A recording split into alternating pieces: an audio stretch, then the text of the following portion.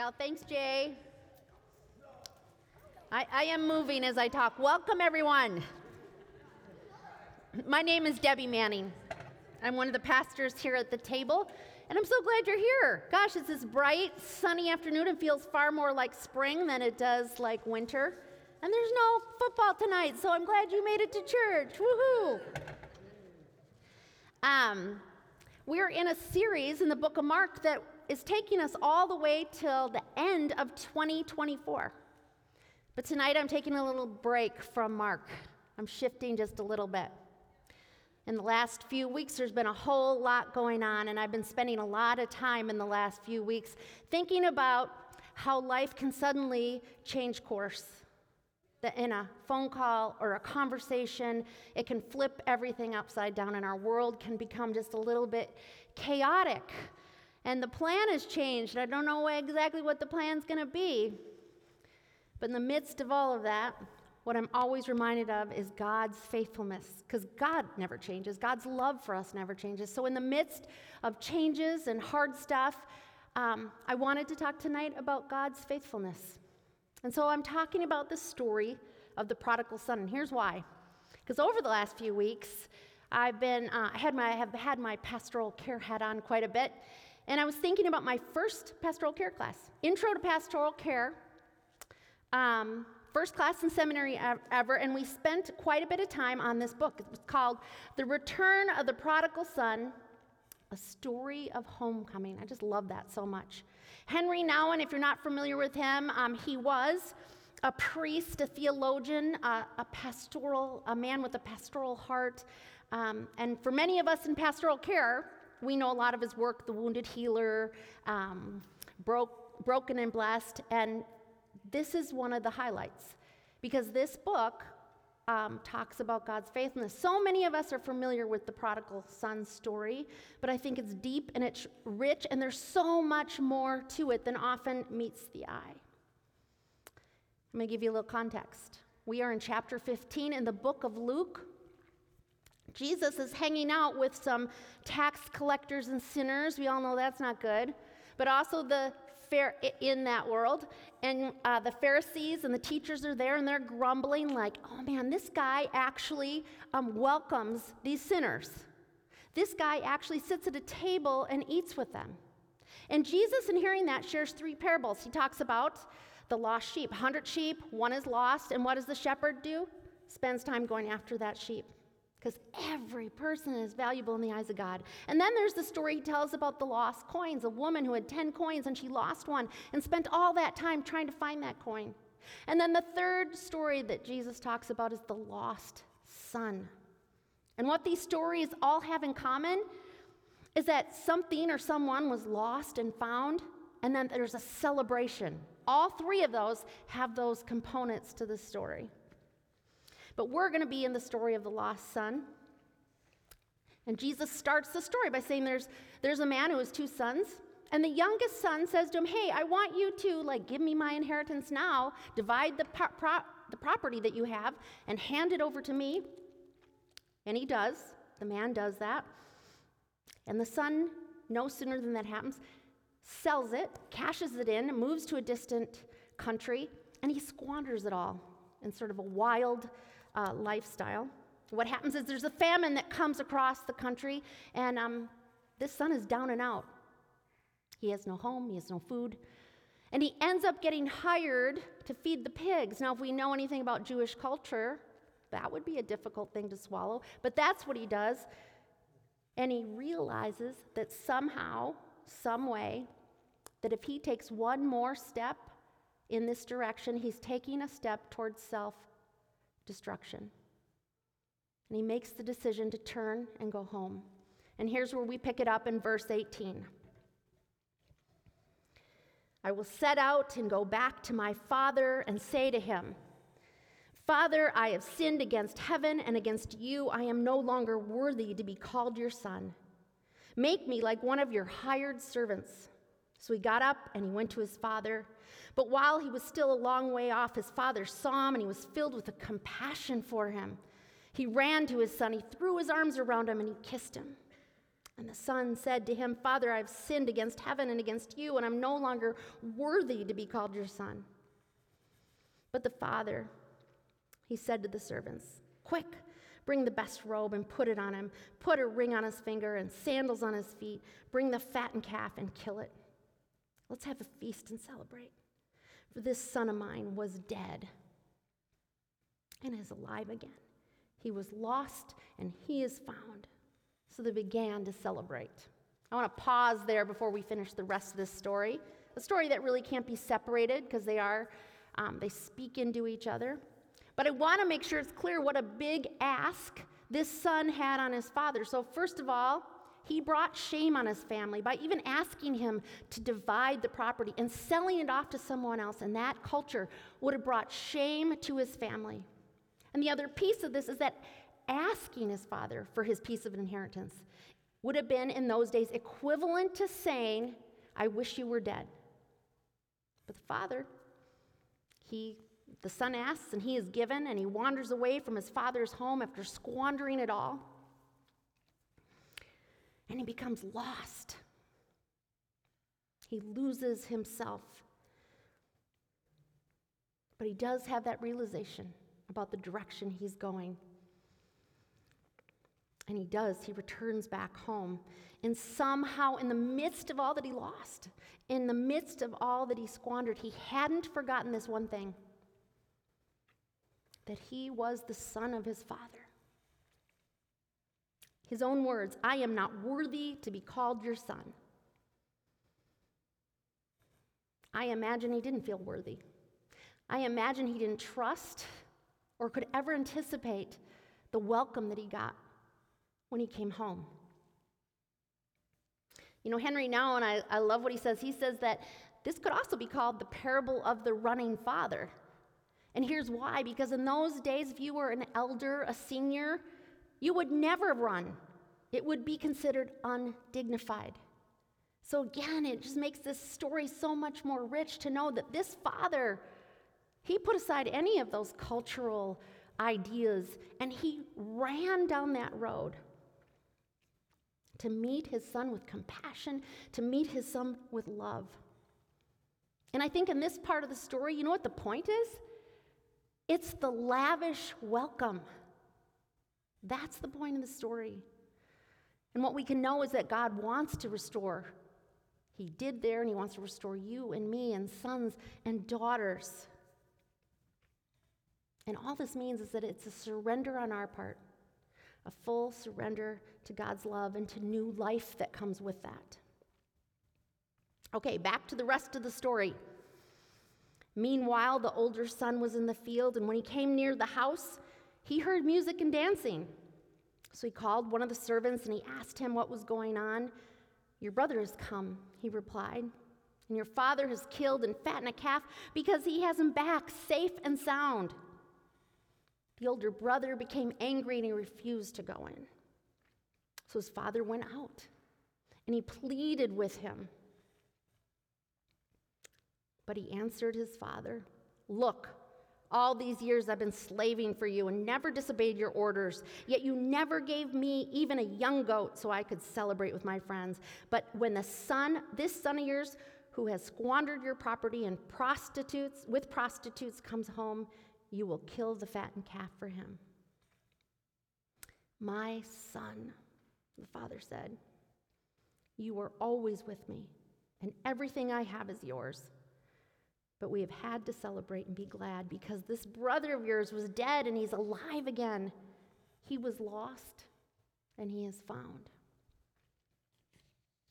I think we know, we can connect the Pharisees to this elder son, following the rules, outwardly faultless. But the return and the welcome of the youngest son, it released something in him. Resentfulness, righteousness, pride. And I think what sometimes we miss is that while the son might be close to home, doing all the right things, that inwardly he had wandered away from home, wandered away from the voice, just like the youngest son did, that calls him beloved. And what he didn't understand was that love is not a love that you earn.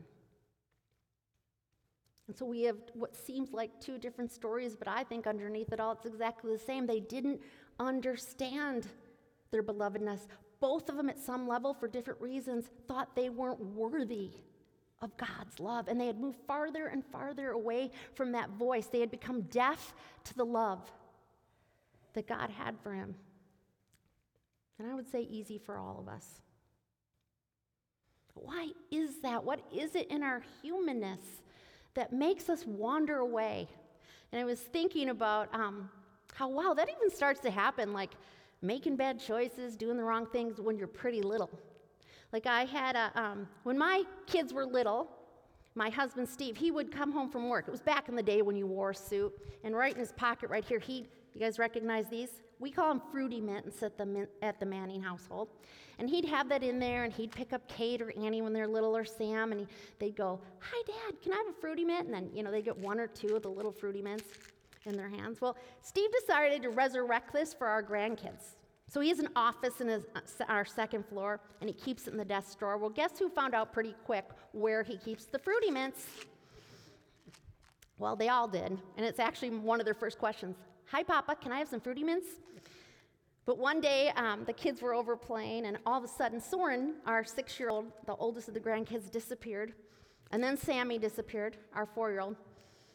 And Soren comes walking down. They call me Day-Day. "Day-Day, I'm sorry, I have something to tell you." And I said, "Well, Soren, what?" "I went up, and I opened Papa's drawer, and I got out the Fruity Mints, and instead of taking 2, I took like a big handful, and then Sammy stole it and put the whole thing in her mouth." That's a silly story, but it's true. Like, he knew, that guy knew, because he came back to confess his sin, but he knew. But there is something in us, this rebellion, this temptation, this rejection of what we should do that starts young. And while that is a simple, silly story, I know that I have stories of when I've rebelled, when I've made choices, either aware or unaware, that has caused this distance between God and myself. And I think that's so much what this story is actually about. We've all been both sons in this story, lost, far from home, sometimes in terms that are really easily visible, and other times not so much.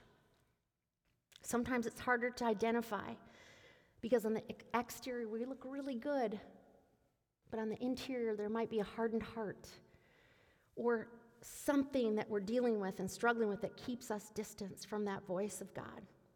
And we saw it in that son, checking the boxes, following the rules, doing all the right things, envy toward his brother that moved him further and further away from home.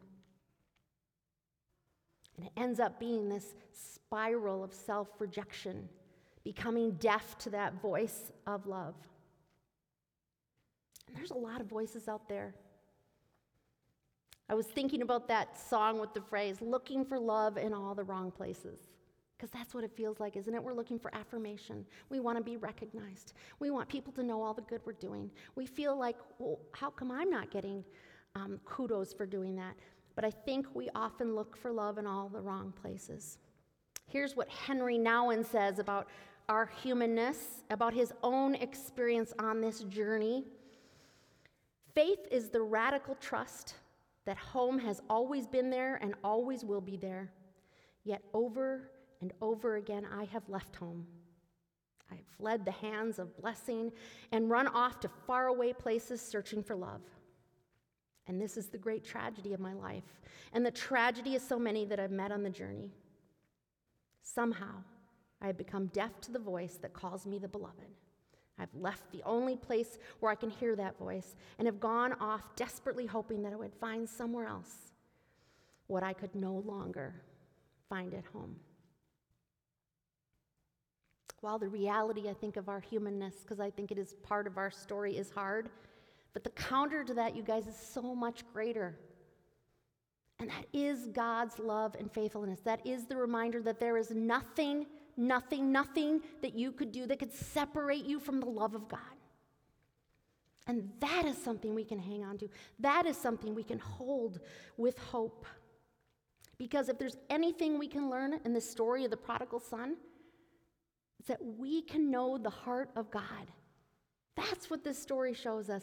The Father's tender embrace of his son as he comes up the walk. The Father's invitation to the older son who doesn't want to come in. What we can trust is that God's love is unconditional and that God is faithful to us. I wanted to invite up, I have a friend, you all have a friend. Brad and Ann Herman were part of starting the table community. Well, I guess I should say launching the table community when we left Christ Presbyterian Church 7 years ago and landed at Knox. And then over time, they took off because Brad, a pastor as well, started his own church. But I'm going to ask Brad to come up, and he has so graciously agreed to share a little bit of his story and how God has been faithful in his life. Sound good? Do you need this? Yeah. Okay. Oh, great. Thank you, Debbie, and hello, everyone. It's good to be back and nice to be among you. Well, Ann and I have many, many good, fond memories of being here, and just thank you for your word.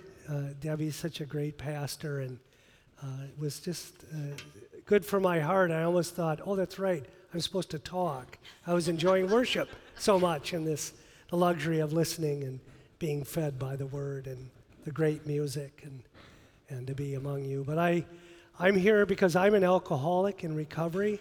I'm the son of an alcoholic who is the son of an alcoholic. My 3 brothers are all alcoholic, but 2 of them are in recovery as well as I am.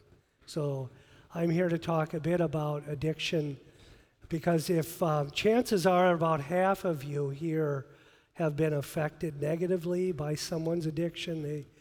We know statistically that 8 to 10% of the population would meet criteria for substance use disorder, and for every active addict, a minimum of 4 or 5 people are adversely affected by their addiction. So that's half of the population. I'm here to talk a little bit about what is addiction, how does it affect people, how is treatment possible, how does that work, and how do you heal and work cooperatively with someone who's in recovery or in active addiction, because that's an important subject for all of us. The cost to society, to families, is tremendous. And so I am a pastor.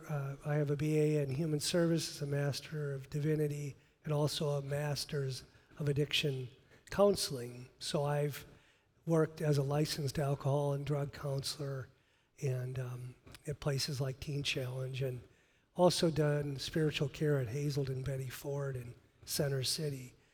So, and then, I'm affected by it, so I'm like that joke about the hair club for men guy who I'm not only the president, I'm a member of the club. So that's an older person's joke. Some of the people get that, but anyways, I share that only to say that addiction is the American Society of Addiction Medicine recognizes addiction. It has to do with the brain circuitry, and maladaptive ways of coping using either behavior or substance or substances to affect or respond to this broken brain circuitry. So they know that addiction is a brain problem. They move the diagnosis from a behavior problem to a brain problem. So I've been abstinent from drugs and alcohol since 2004, but as my wife Ann can tell you, I've behaved quite addictively without picking up a substance. And that it's with me because they know that it's not only a brain disorder, but it's a primary diagnosis. Although my father was alcoholic, my brain just is driven differently than most people's. And so I had this before I picked up my first drink or cigarette. And it's a standalone diagnosis. It's not because my dad did anything particular or my mom. I just have it, like asthma. I have that too. The other thing is, it's progressive if it's not treated. By the time I quit and went into my second treatment, I could sit down and drink 36 beers in a sitting. I could drink a liter of vodka and wake up and start all over again, which I did. So my tolerance for alcohol increased, although the effectiveness, the buzz I wanted, did not. So along with that, they know that as my problems mounted because of my drinking, I would drink to deal with the problems caused by my drinking. It's called the impaired cycle. And so I became despondent. I left the church. I left my wife and kids, and I was on basically a downward death spiral for about 2 years, where I finally had put all my stuff in storage. I left the woman I was living with. I had just my bottle in a bag, and I was going to finish that and wait for a semi to come and jump off the bridge so that if the fall didn't get me, the truck would. And that was where my alcoholism led me. I did call the police on me. And I said, I'm drunk, I'm scared, I don't want to live, but I don't want to die. And they said, Brad, where are you? And they took me back to the hospital where I had been 3 times prior, and an addiction psychiatrist met with me and said, Brad, I'm looking at your files, man. You're rowing like crazy, but you only got 1 oar in the water. That's why you keep cycling back in here. We're addressing your mental health, but you're not doing about your alcoholism. Get that other oar in the water. And I chose to. So the recovery process with 4 kids, a wife, leaving the church in a bad way, a lot of healing was needed. But thanks to the program of recovery that's available to us, there's been a tremendous amount of healing in my personal life, and it is treatable. That's the thing I want you to know. It's chronic, it's primary, it's progressive, it's potentially fatal, but it's also treatable. And I am here to say, you're like, are you sure, Brad? And I'm saying, yes, I am sure. I have seen God work through my recovery in ways like we just read about in Luke. The love of God, the redemptive power of the Holy Spirit, the call to do this and to face my addiction and take responsibility for my recovery has changed my theology, my understanding of God, and how I live out my faith. And it has been such a gift from God. But I want to talk a little bit about the effects on people who try to live with someone in active addiction. There's a saying that alcoholism or addiction is the only disease that kills those that don't have it. They use the picture of a mobile, the little thing that kids have on their little carrier, that they hit one part of the mobile and all the other pieces get. And that's how alcoholism or addiction works on the family system. It can also work on the church. When I left the church I was serving, I did not leave well. Years later, I would learn that the response from the congregation was, why couldn't we see Brad? Why didn't we see this coming? Did we push him too hard? We should have done things differently. And they really felt responsible for my alcoholism. And that is not true at all. But oftentimes family members will feel responsible for taking care of the identified patient or the addict. And as a consequence of that, it's kind of like living in a terrorist environment, because you never know. Like as a boy with an alcoholic father, I never knew who I was coming home to. I loved my dad, but he was alcoholic. So I'd remember I'd touch that door handle of the house and my heart would sink because I didn't know who I'd find, if I'd have to, pick him up or carry him, it was just awful. So although I wasn't drinking, the effects of my father's drinking were really, it causes a high level of stress and uncertainty. You can become really anxious. And I was the guy in our family who, for some reason, chose to take care of my dad and mom. Messiah complex. Now I'm the pastor of a recovery church. Go figure. I mean, can just, but it can be really confusing when being in this alcoholic or addictive family or culture of where I am responsible and where the addict is responsible. Because they know that addicts, alcoholics, they'll isolate, they're unpredictable, and oftentimes they will put unwanted feelings on family members. So the family members have to deal. Example given, I was working with this family. The son was an addict, senior year of high school, couldn't work because he'd have dirty UAs, and was staying up at night, dealing and running around, and then sleeping all day. He's failing school. All of his good friends have said no thanks. All of these not so good friends are all about him. And his mom comes into his bedroom one morning to wake him up and say it's time for school. And he yelled at her, "Mom, go away, you're ruining my life." He was ruining his life. But if you put it on mom, who's taking responsibility for? Mom feels responsible now, and he gets to go use. So there's lots of anger. Addicts and alcoholics will use anger. They'll use guilt. They'll use sympathy. They'll say, "You're right, I'm an addict. I'm a loser. I don't know why you hang around me." Or they'll use false hope. "Yes, I'm going to treatment as soon as I get done with." And so they say, "Well, he's going to get treatment. He said he would." But oftentimes they're just delaying taking responsibility for their addiction. So it can really mess with the family system. You don't always know what's yours to do and what's theirs. And oftentimes, in order to continue to use addictively, you have to get the rest of the people to sign on. Or if they don't, you do like I do and you leave the system. You isolate, you avoid, there's secretive behavior, all that stuff. Because anybody who loves you, who cares about you, and wants to be a family and in a healthy relationship will challenge the addict or alcoholic about their behavior. That leaves those of us who are wanting a healthy relationship scratching our heads going, I thought we had a good, what's going on here? And so it can be very confusing for people.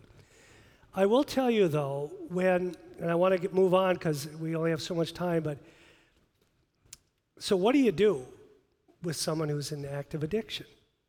Well, you do interventions, but you get somebody else involved to break that cycle because the family, the system's been hijacked, so interventionists and that kind of thing. But when a person decides to get into recovery,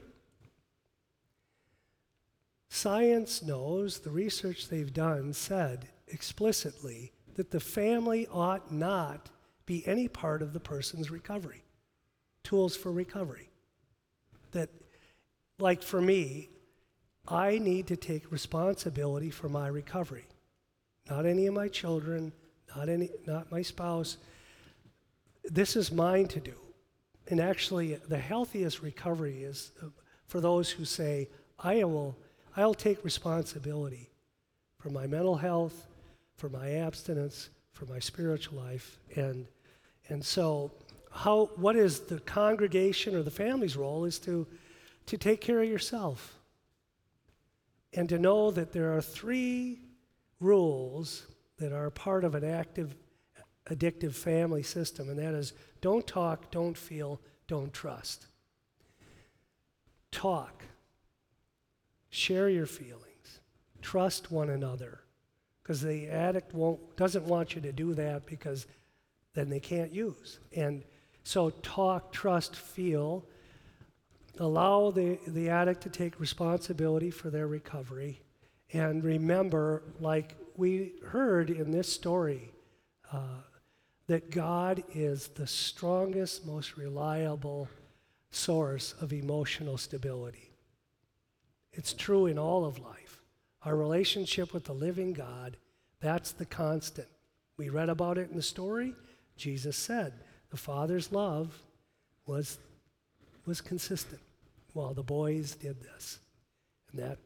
So coming here to worship, keeping your worship routine, and any spiritual disciplines you have, remember what the truth is, share that, share feelings, and find support, because God is faithful, and this thing is treatable, and in the meantime, those of you affected by somebody else's addiction, remember that God is the greatest source of emotional stability, and going to God is the best for us all. So with that, I'm going to pass it back to Debbie.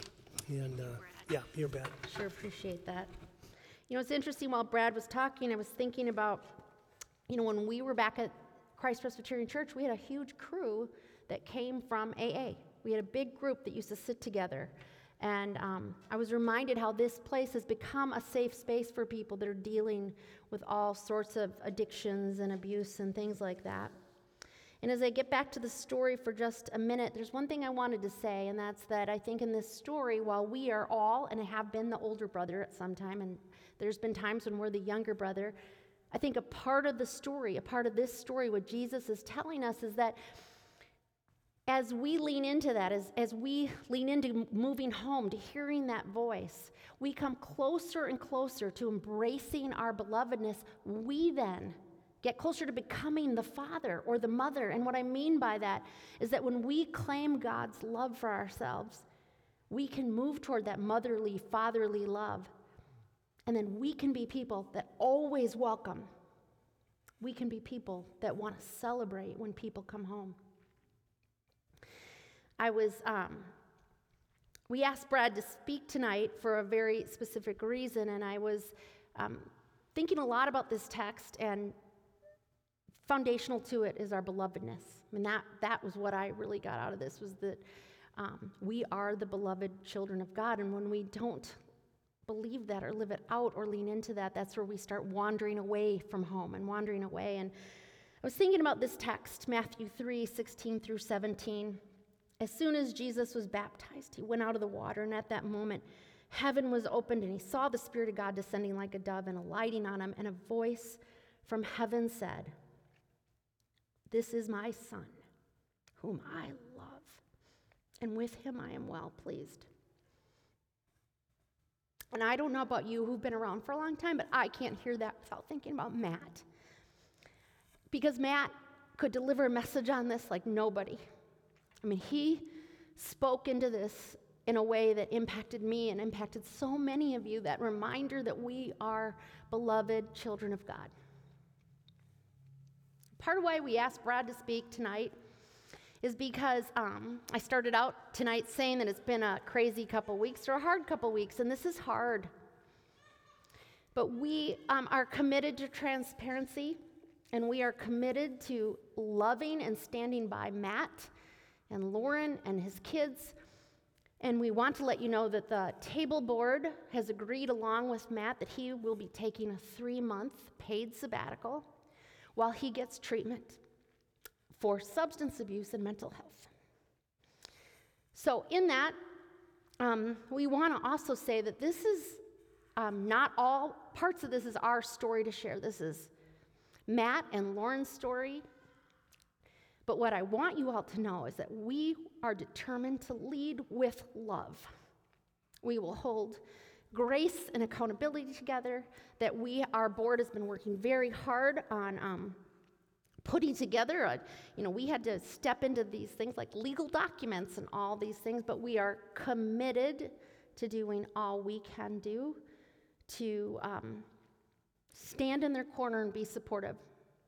What I can let you know is a week ago Thursday, Matt went to a drug and alcohol mental health assessment through a licensed counselor, and they too have determined that what he needs is intensive outpatient treatment and therapy, and that is indeed what he has agreed to do and wants to do.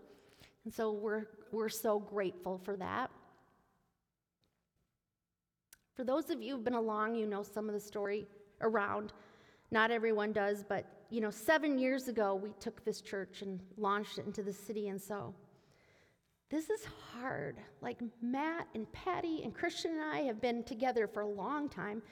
Add Maggie into it now, and we are more than colleagues. We are family. In this small community, we are family too, so we are heartbroken. And I want you to hear me say that. We are heartbroken. But the good news is, Matt has a really strong, beautiful, loving family standing with him, the Mobergs and the Lawrence family, and the Mannings, because you know that other weird thing of how we're all woven together in a way that is kind of weird, but, and so we're all trying to walk that really carefully and honoring Matt and Lauren and of course, those boys that we all love so much. They've grown up in this church, and we know them well, but we did. And I will tell you, too, that this process has been thorough. The right people have gotten involved at the right moment, and that I have been in communication both with Matt and Lauren quite a bit, and we have kept them.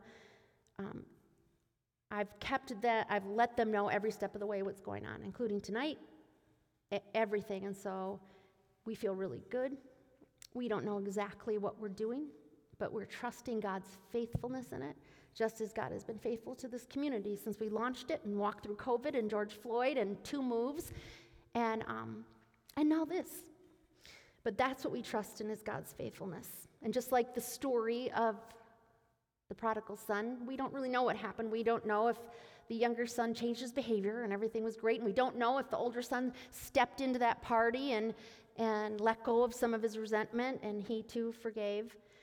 And just like that, none of us know exactly where this will land, but I want to tell you guys that I have, and our team has, and the board has complete confidence in God's faithfulness. God has always been faithful to us. God will continue to be faithful, and we trust that he will be faithful to Matt and his family as well.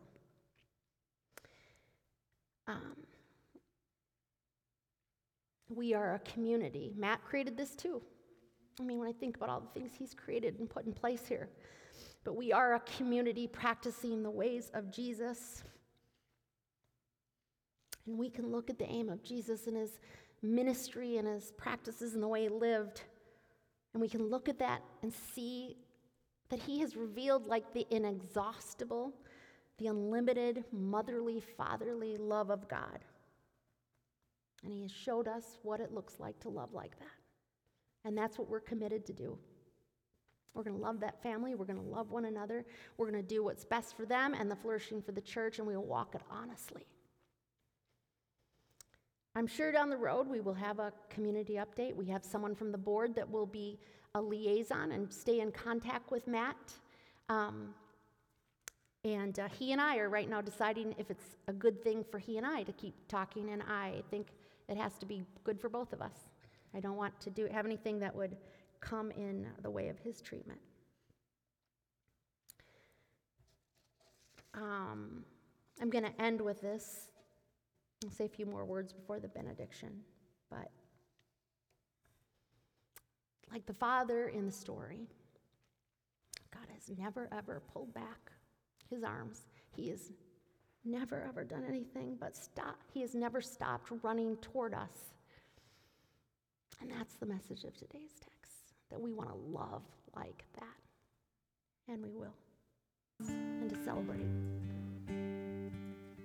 On the night that Jesus died, before he died, he took bread and he broke it and he said, "This is my body broken for you. When you eat this, remember me." And he took the cup, and after pouring wine into the cup, he said, "This is my blood shed for you. It's a new covenant. I come for everyone. And when you drink from the cup, from this cup, remember me. So that's what we do. When you come forward, you can take some bread and dip it into the cup. And remember a God who loves you and welcomes you home when you wander away. So please stand if you can, as we pray the words that Jesus taught his disciples to pray. Our God, who art in heaven, hallowed be thy name. Thy kingdom come, thy will be done, on earth as it is in heaven. Give us this day our daily bread, and forgive us our debts, as we forgive our debtors. And lead us not into temptation, but deliver us from evil. For thine is the kingdom, the power, and the glory forever.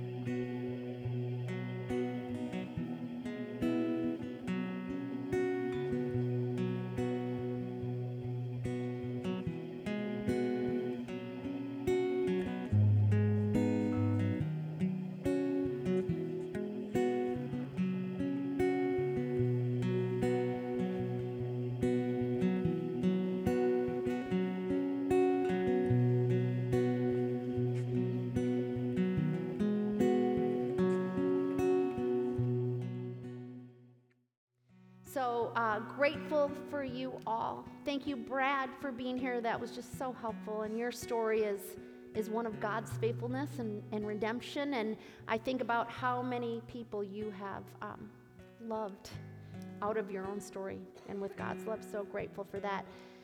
I think I've covered it. Have I forgot? Usually I look to Maggie, but have I forgotten anything, Molly? Okay. With that, if you want to stand and you can hold your hands out. And I think this benediction, Matt wrote it. And I think about it tonight. And it really matters. No matter who you are or what you've done. No matter who you love or what you've lost.